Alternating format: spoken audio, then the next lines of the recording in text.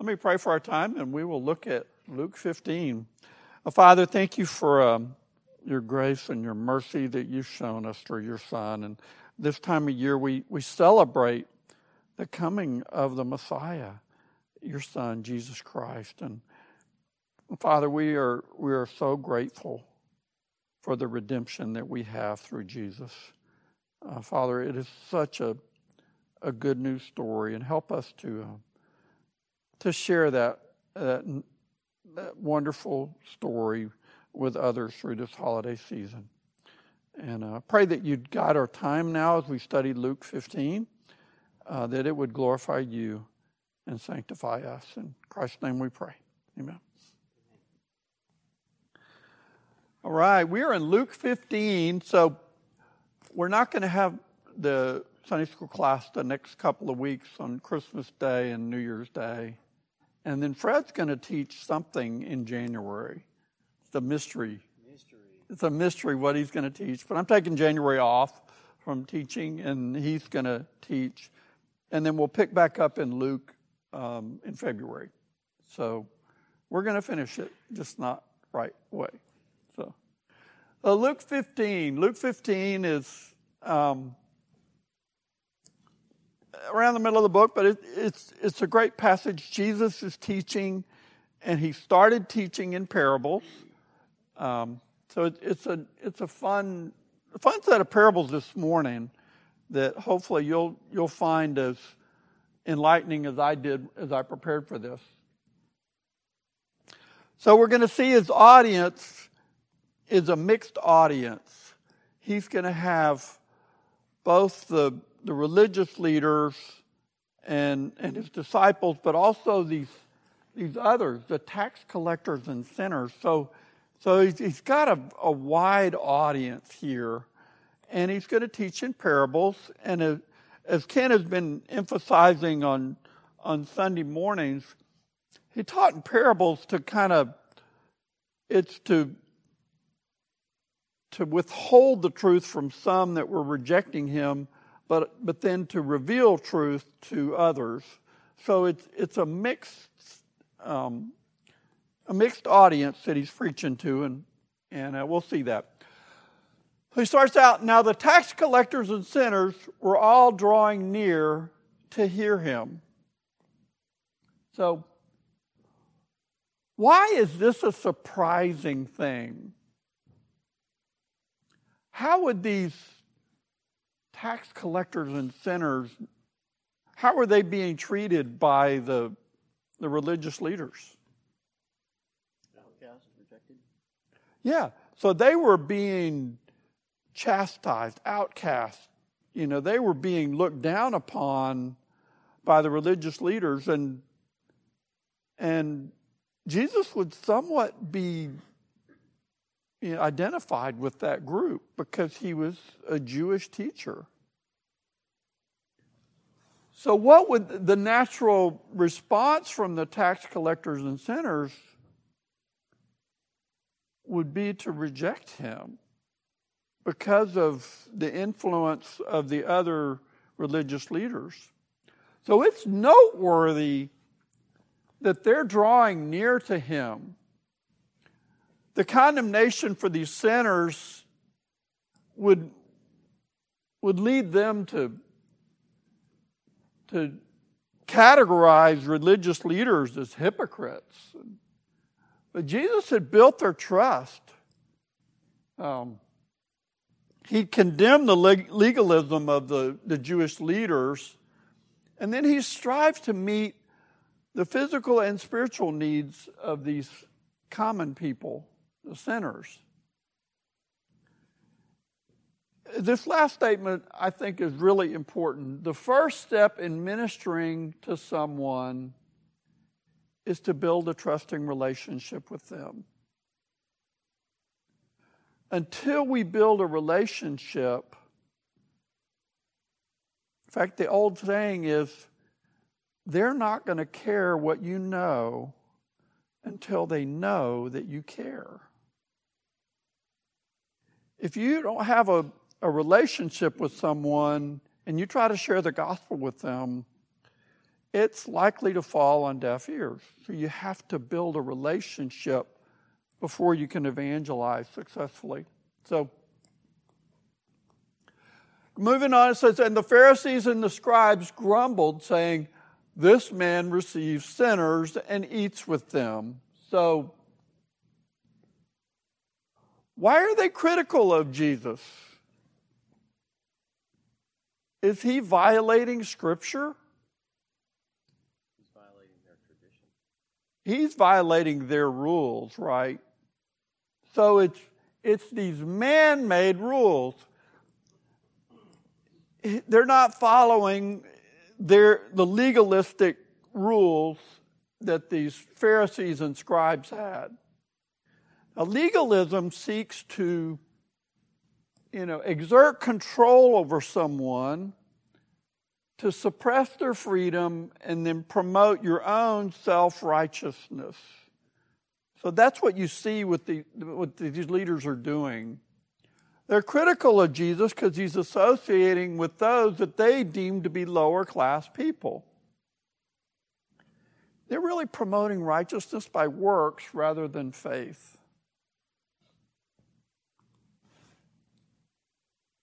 So then he starts out with parables. There'll be 3 that we cover today. So he told them this parable. What man of you, having 100 sheep, if he has lost one of them, does not leave the 99 in the open country and go after the one that is lost until he finds it? And when he has found it, he lays it on his shoulders, rejoicing. And when he comes home, he calls together his friends and neighbors, saying to them, rejoice with me, for I have found my sheep that was lost. Just so, I tell you, there will be more joy in heaven over one sinner who repents than over 99 righteous persons who need no repentance. So how would you describe this parable that Jesus uses? Remember, he's talking to this mixed audience of these tax collectors and sinners and Pharisees and scribes, and I'm sure his disciples were there as well. So he's got this parable of the Good Shepherd, basically. He's illustrating how God values individuals. You see, the shepherd was willing to go after the one lost sheep, and then he rejoices when it's found. Jesus points out that there's rejoicing in heaven for one individual who repents, and he says it's greater than the 99 righteous. Now, we all know that elsewhere in Scripture, there's none that are righteous on our own. So the 99 righteous is, okay, we're all in need of repentance. So they're not, it's not like there are 99 righteous. This really shows that salvation is achieved one person at a time. And God pursues the lost. God pursues those that are wayward. He pursued each one of us with his gospel message. Then he had another parable. He says, or what woman having 10 silver coins, if she loses one coin, does not light a lamp and sweep the house and seek diligently until she finds it? And when she has found it, she calls together her friends and neighbors, saying, rejoice with me, for I have found the coin that I had lost. Just so, I tell you, there is joy before the angels of God over one sinner who repents. So he has a second parable. So from other translations, it's probably, the silver coin is probably a drachma, and that's about a day's wage. So it would be, at least equivalent to a $100 bill or something like that. So it's not a trivial amount of money. So it's a fair amount of money. She's lost 1 out of 10, and she diligently searches for it, and when she finds it, she throws a celebration.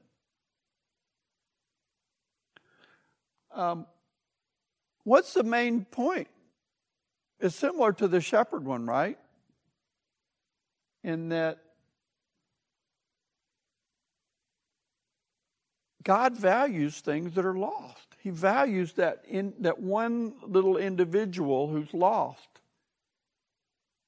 And he seeks to reach those that are lost. He searches for them. He pursues them. He looks for them. The focus is on the one that is lost, not on the 9 other coins. God pursues the wayward.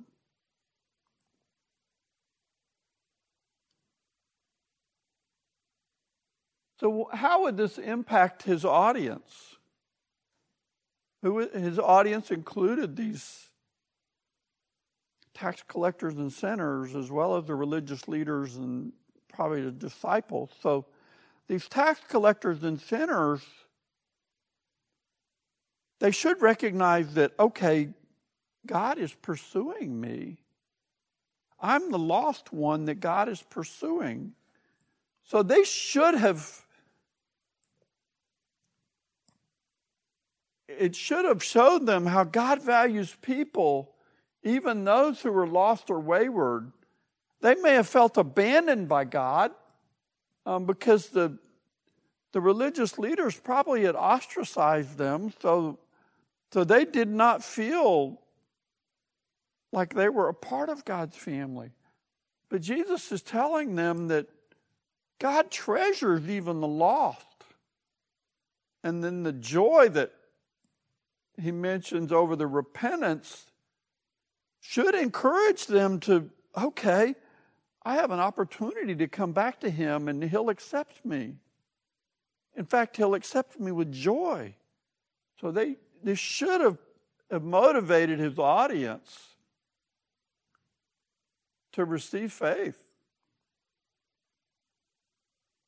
Then the third story, which is longer and we're going to spend more time on, says, and he said, there was a man who had 2 sons, and the younger of them said to his father, Father, give me the share of property that is coming to me. And he divided the property between them. So what's the beginning scene here?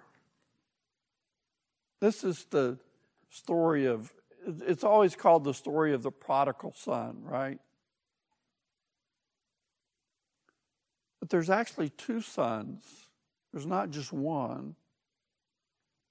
And as we're going to see, they're both rebellious in a way.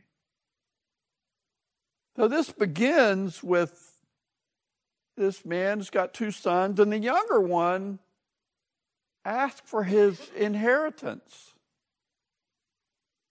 When is an inheritance normally given? When someone dies. So he's basically saying, well, I kind of wish you were dead, or I'm not concerned about you. I value your possessions more than I do you. It's a pretty insulting thing to ask your dad for the inheritance before he's died.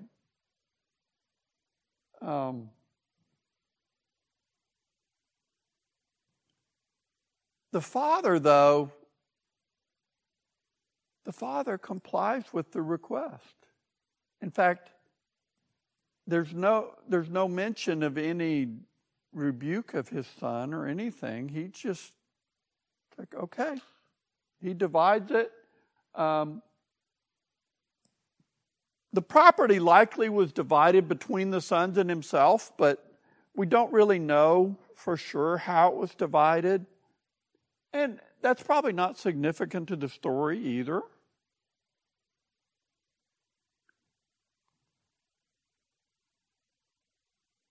So this younger son's request conveys that, as we mentioned, inheritance is when you die. he's requesting his inheritance, expressing that desire that his dad, just go ahead and die. You know, we don't even have any evidence that the dad is elderly or ill.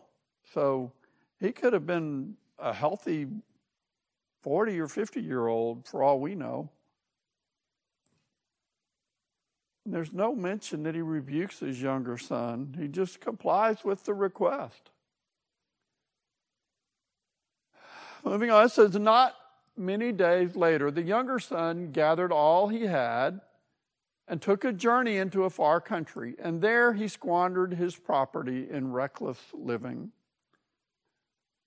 So he gets this newfound wealth and lives it up, basically. He gathered his belongings and left town. He goes far away and lived it up. This is a rebellious or prodigal action. That's where the name prodigal comes from, is his action, how his rebellion was acted out. And how's his lifestyle described? ESV says reckless. Other translations have wild, loose, or extravagant living. It's evident he wasted his money. He's using his money to fuel his rebellion. There's an insinuation of immorality, although it's not explicitly described. And that'll come up later on when we see the older brother's response. It's insinuated. Then the story gets a little more difficult for him. And when he had spent everything, a severe famine arose in that country, and he began to be in need. So he went and hired himself out to one of the citizens of that country, who sent him into his field to feed pigs. And he was longing to be fed with the pods that the pigs ate, and no one gave him anything. So how did the younger son fare here? Coincidentally, when his money runs out, there's a severe famine. So, if you believe in coincidences. But what else do we learn? Where is he at? What type of country is it? It's probably Gentile, because he's feeding pigs. I mean, Jews wouldn't have pigs running around. Samaritans would, and Gentiles would.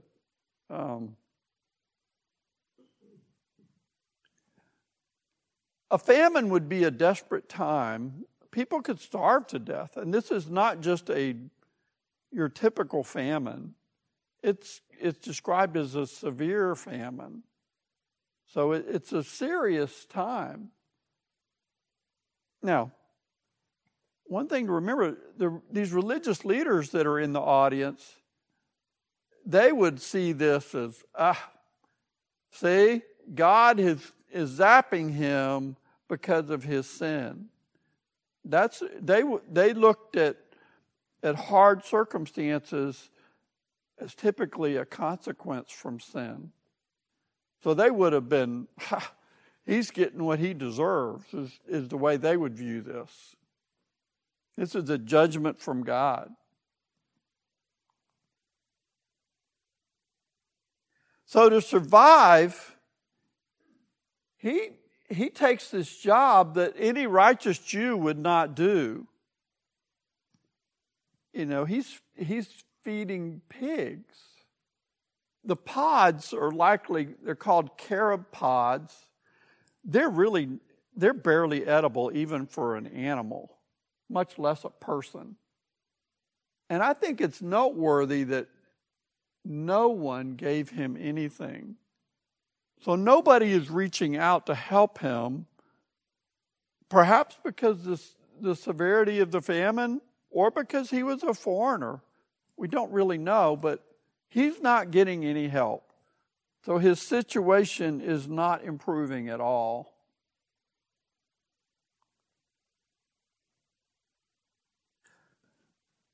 Verse 17 says, "But when he came to himself, he said, 'How many of my father's hired servants have more than enough bread, but I perish here with hunger? I will rise and go to my father, and I will say to him, Father, I have sinned against heaven and before you. I am no longer worthy to be called your son. Treat me as one of your hired servants.'" So what drove him to return home? First of all, what didn't drive him to return home? He ran out of money. That just drove him to seek work. He got hungry, so he's trying to eat the pig food.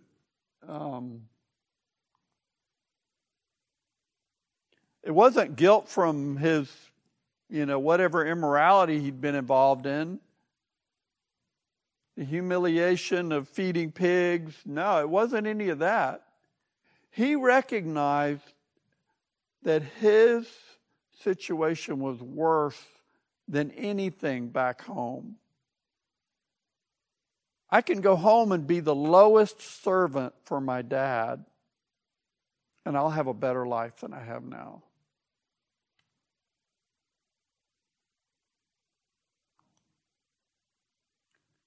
So what do we see from his planned speech? He says, first, I'm going to tell him, I've sinned against heaven and before you. So he's confessing that he was wrong both to his dad and to God. And then he says, I'm no longer worthy to be called your son. Well, when he requested his dad's inheritance, he basically gave up his relationship with his dad. And then he just wants to be a servant for his dad. That's his only request, is to be treated like one of the hired servants. So when it says he came to himself, it's like he returned to his senses. And going back to his father is the final step of repentance. See, we've talked about this a little before, but repentance includes a change of mind. So you change what your thinking is. It's like, okay, I wish I hadn't done that. In this case, he's like, I was foolish to request that inheritance and run away from home. And then it's a change of heart. It's like you really have a hatred for what you've done. I really don't wish I hadn't done that. It was wrong against God and my father. And it leads to a change in action. Well, the action was to leave that country and go back home. So it shows his repentance is genuine. So he did just that. It says he rose and came to his father, but while he was still a long way off, his father saw him and felt compassion and ran and embraced him and kissed him. And the son said to him, Father, I have sinned against heaven and before you. I am no longer worthy to be called your son.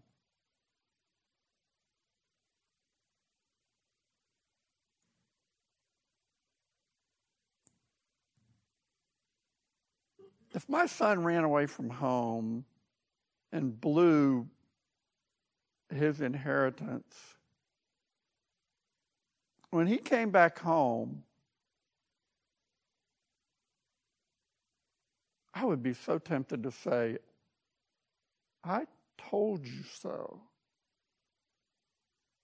You've acted foolishly, and now you're facing the consequences for what you've done.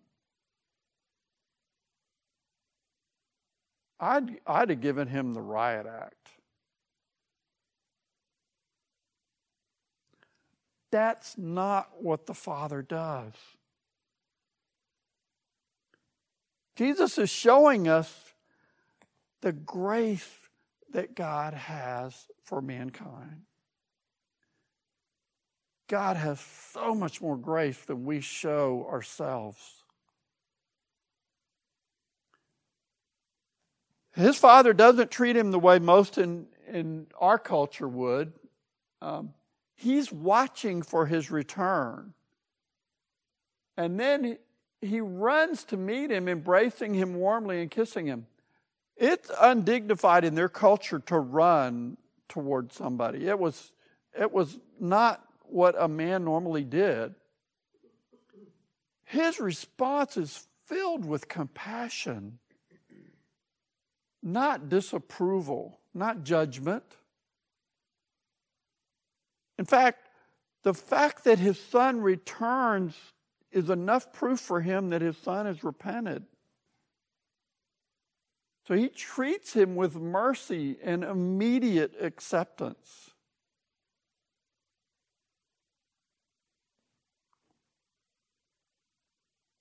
Well, then the son starts in his speech, but he didn't even make it through the whole thing, did he? In fact, the last part was he was going to request that his father treat him like one of the hired servants. He never got to that point. And I think his father interrupted him. He confesses his sin. He admits he's no longer to be called his son. But then the father stops him at that point. And in verse 22 we see, but the father said to his servants, bring quickly the best robe and put it on him, and put a ring on his hand and shoes on his feet, and bring the fattened calf and kill it, and let us eat and celebrate. For this my son was dead and is alive again. He was lost and is found. And they began to celebrate. So, what's the significance of the things that he gives his son? So the best robe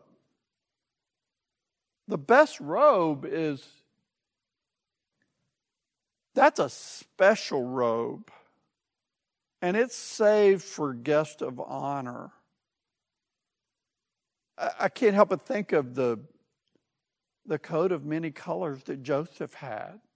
Was probably a similar type thing. So he's showing this warm acceptance of his son. He's honoring him with the best robe. Well, then what about the ring? Usually that's like authority or power. So the ring it was used for business transactions. It's almost like today giving someone a credit card. It's authorizing them to conduct business on your behalf. He's restoring the authority of a son to this young man. Well, then what about sandals?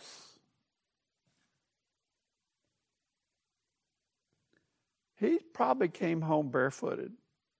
And the lack of sandals or shoes is a sign of poverty. So it's really showing that this young man was in a bad way. It shows the depth of his poverty. He didn't have much to eat. He didn't even have shoes on his feet. So his dad is providing sandals or shoes for him. So what about the feast?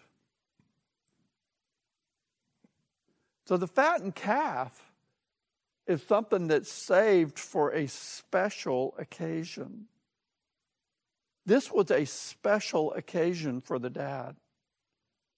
My son is home. That which was lost is found. That which I thought was dead is alive. So it's just like the prior two stories. The celebration over the sheep that had been lost and was found, and the coin that was lost and was found. Now it's a celebration for the son that was lost and is now found. And it's showing us how God values individuals.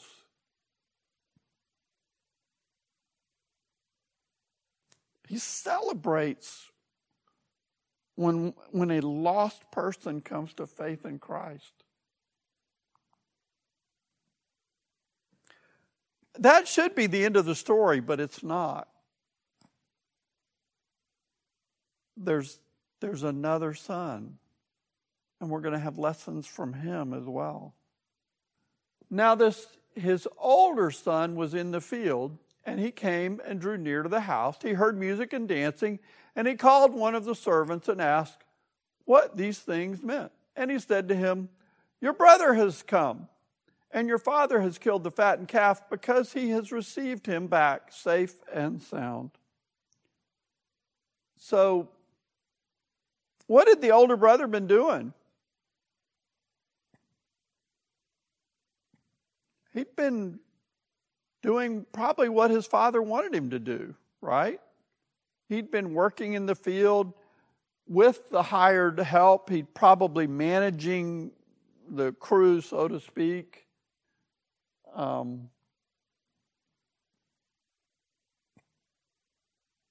He's doing what the father had asked him to do.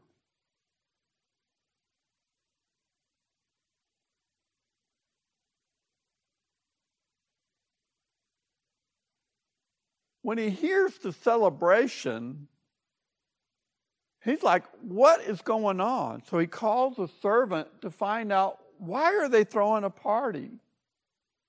The servant responds factually, oh, your brother came home, so your dad threw a party. A celebration. Then we see his response.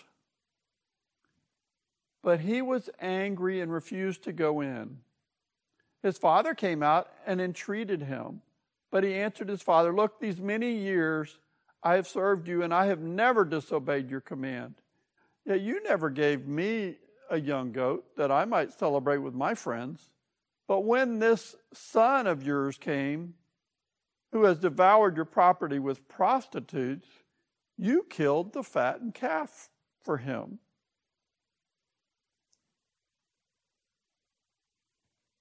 How did he respond, and how does that contrast to how he should have responded? It says he got angry, right?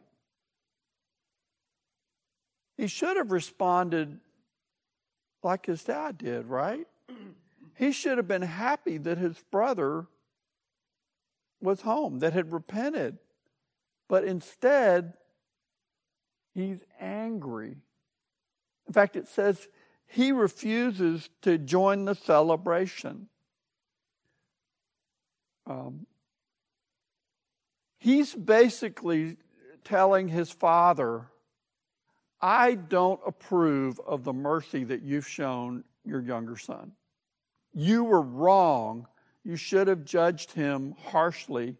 Instead, you have shown him mercy. He should have done the opposite. He should have trusted his father's judgment and joined in the celebration.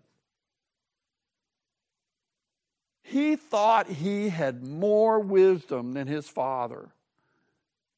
You think you know this kid has repented? No, he's not. You need to judge him harshly. This mercy you're showing him is wrong. He deserves justice.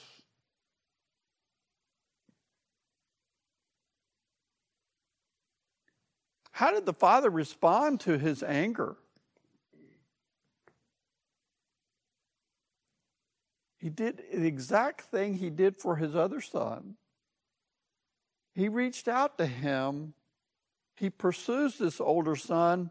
It says, this translation says he entreated him.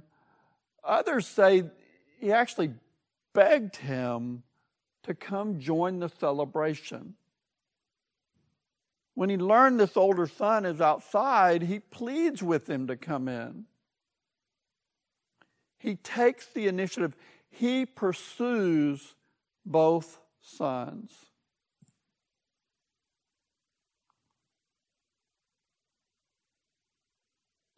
So what does the brother say, the older son, to justify his anger? Well, look what I've done, and look what your younger son has done. I've worked for you faithfully for years, and you never gave me a celebration.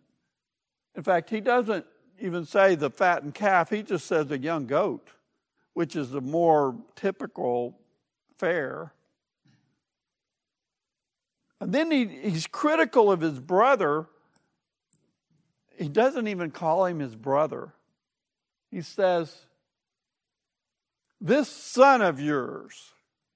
It's like when, you're upset with one of your kids and you're just like, well, that son of yours, you tell your wife that, or your husband, well, that son of yours, here he says, well, that son of yours, and he even accuses him of hiring prostitutes.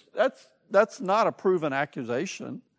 Maybe it was insinuated, but there's no proof that that's what happened.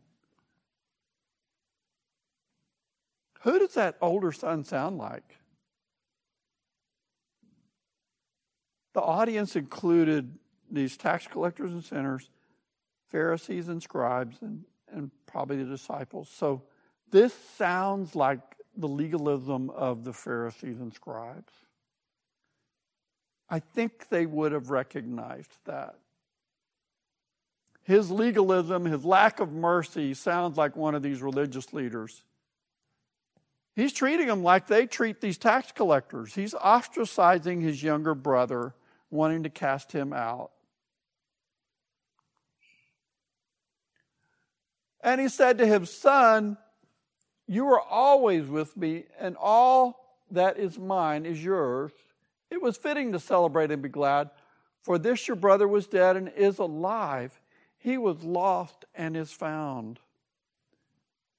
So the father responds to this anger by explaining how compassion is what's needed.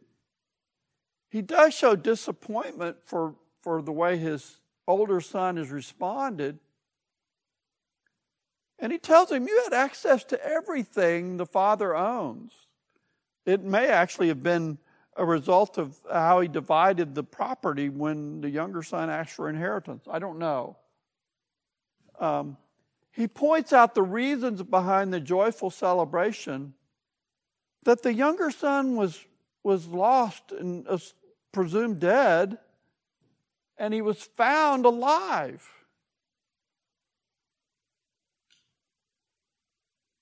This next statement is something that was real convicting to me. It says, I said, this dialogue shows that family relationships should be based on grace and not fairness. Now, we have always been very careful to treat our kids equally, fairly, to not show favoritism toward one versus the other. And I think not showing favoritism is obviously a wise move. But grace needs to abound in family relationships. We need to treat others with that unmerited favor that God treats us with. It also shows that we should value people more than possessions. the father didn't value his possessions that much. He was quite willing to part with it. But he valued his son, even this wayward, rebellious son, so much that he throws a celebration when he returns home. The older son reveals that while he's not wayward, he's just as rebellious. He needs repentance. He's rebelling against his father's authority, his father's use of grace instead of justice. And the story ends with the older son maintaining that rebellious attitude. He's just like these religious leaders.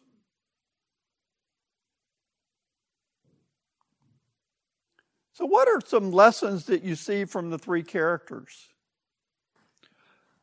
The younger son is an easy one. Excuse me. His son was foolish to do what he did, the younger son.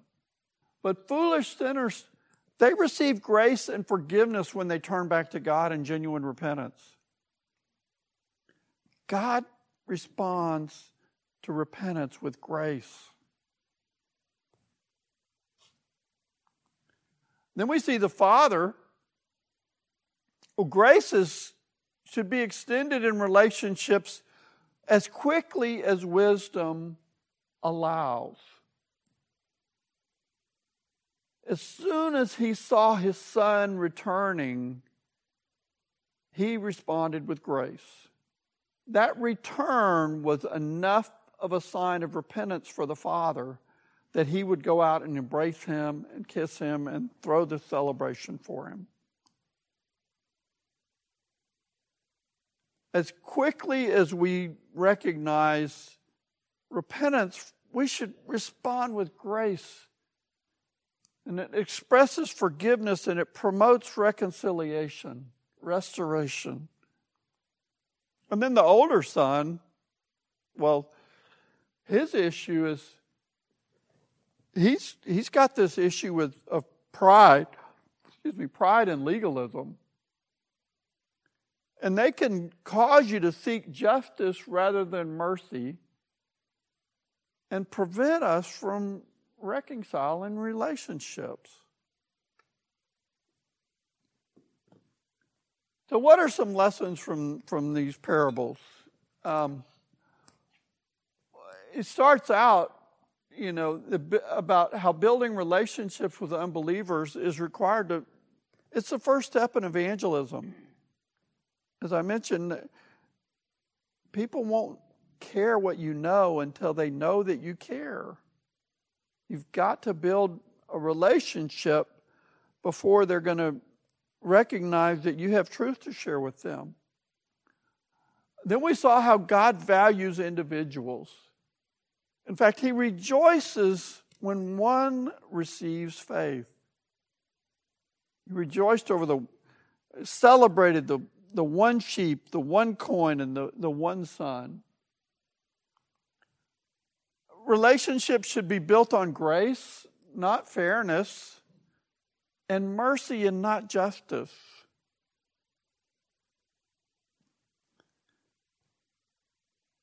I admit that I oftentimes desire justice more than mercy. That someone's sin will have consequences for me or those around me, and I want justice. I want them to be penalized when I need to be reaching out in mercy. And finally, we should value people more than possessions. This father didn't care what he had given away that was wasted. He welcomed his son back. So how do we apply these things? Well, who are you building relationship with that needs to hear the gospel? we're all building relationships with other people, and some of them need to hear the gospel. Maybe it's a coworker. I was so excited last Sunday to met a stranger at the door, and he's like, well, I work with Jeremy, and he invited me to church. And we've all got people that we can pour our lives into. When are you tempted to seek justice rather than grace and mercy? I mentioned it. If somebody their sin has consequences for me, boy, I'm quick to want justice. And then finally, how is your priority of people over possessions reflected in your actions?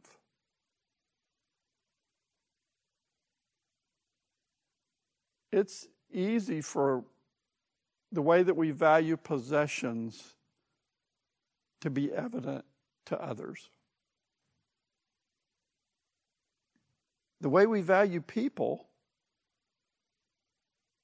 is also evident to them because they're going to see how we treat other people.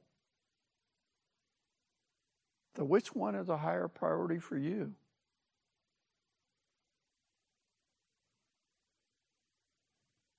Any thoughts or questions or comments? The prodigal sons, there were two of them that were rebellious. Let me close our time in prayer. Father, thank you that you celebrate when one individual comes to faith in Christ. You've shown us the joy that it brings you. Father, help us to treat others with that same grace that you've shown us. Help us to recognize areas where we need to treat people differently, that they can be drawn to Jesus Christ. Help us to not seek justice, but to seek mercy in the way we treat others. Father, thank you again for the grace that you showed us through your Son, that he would redeem us when we were lost, when we were wayward. Pray these things in Christ's name. Amen.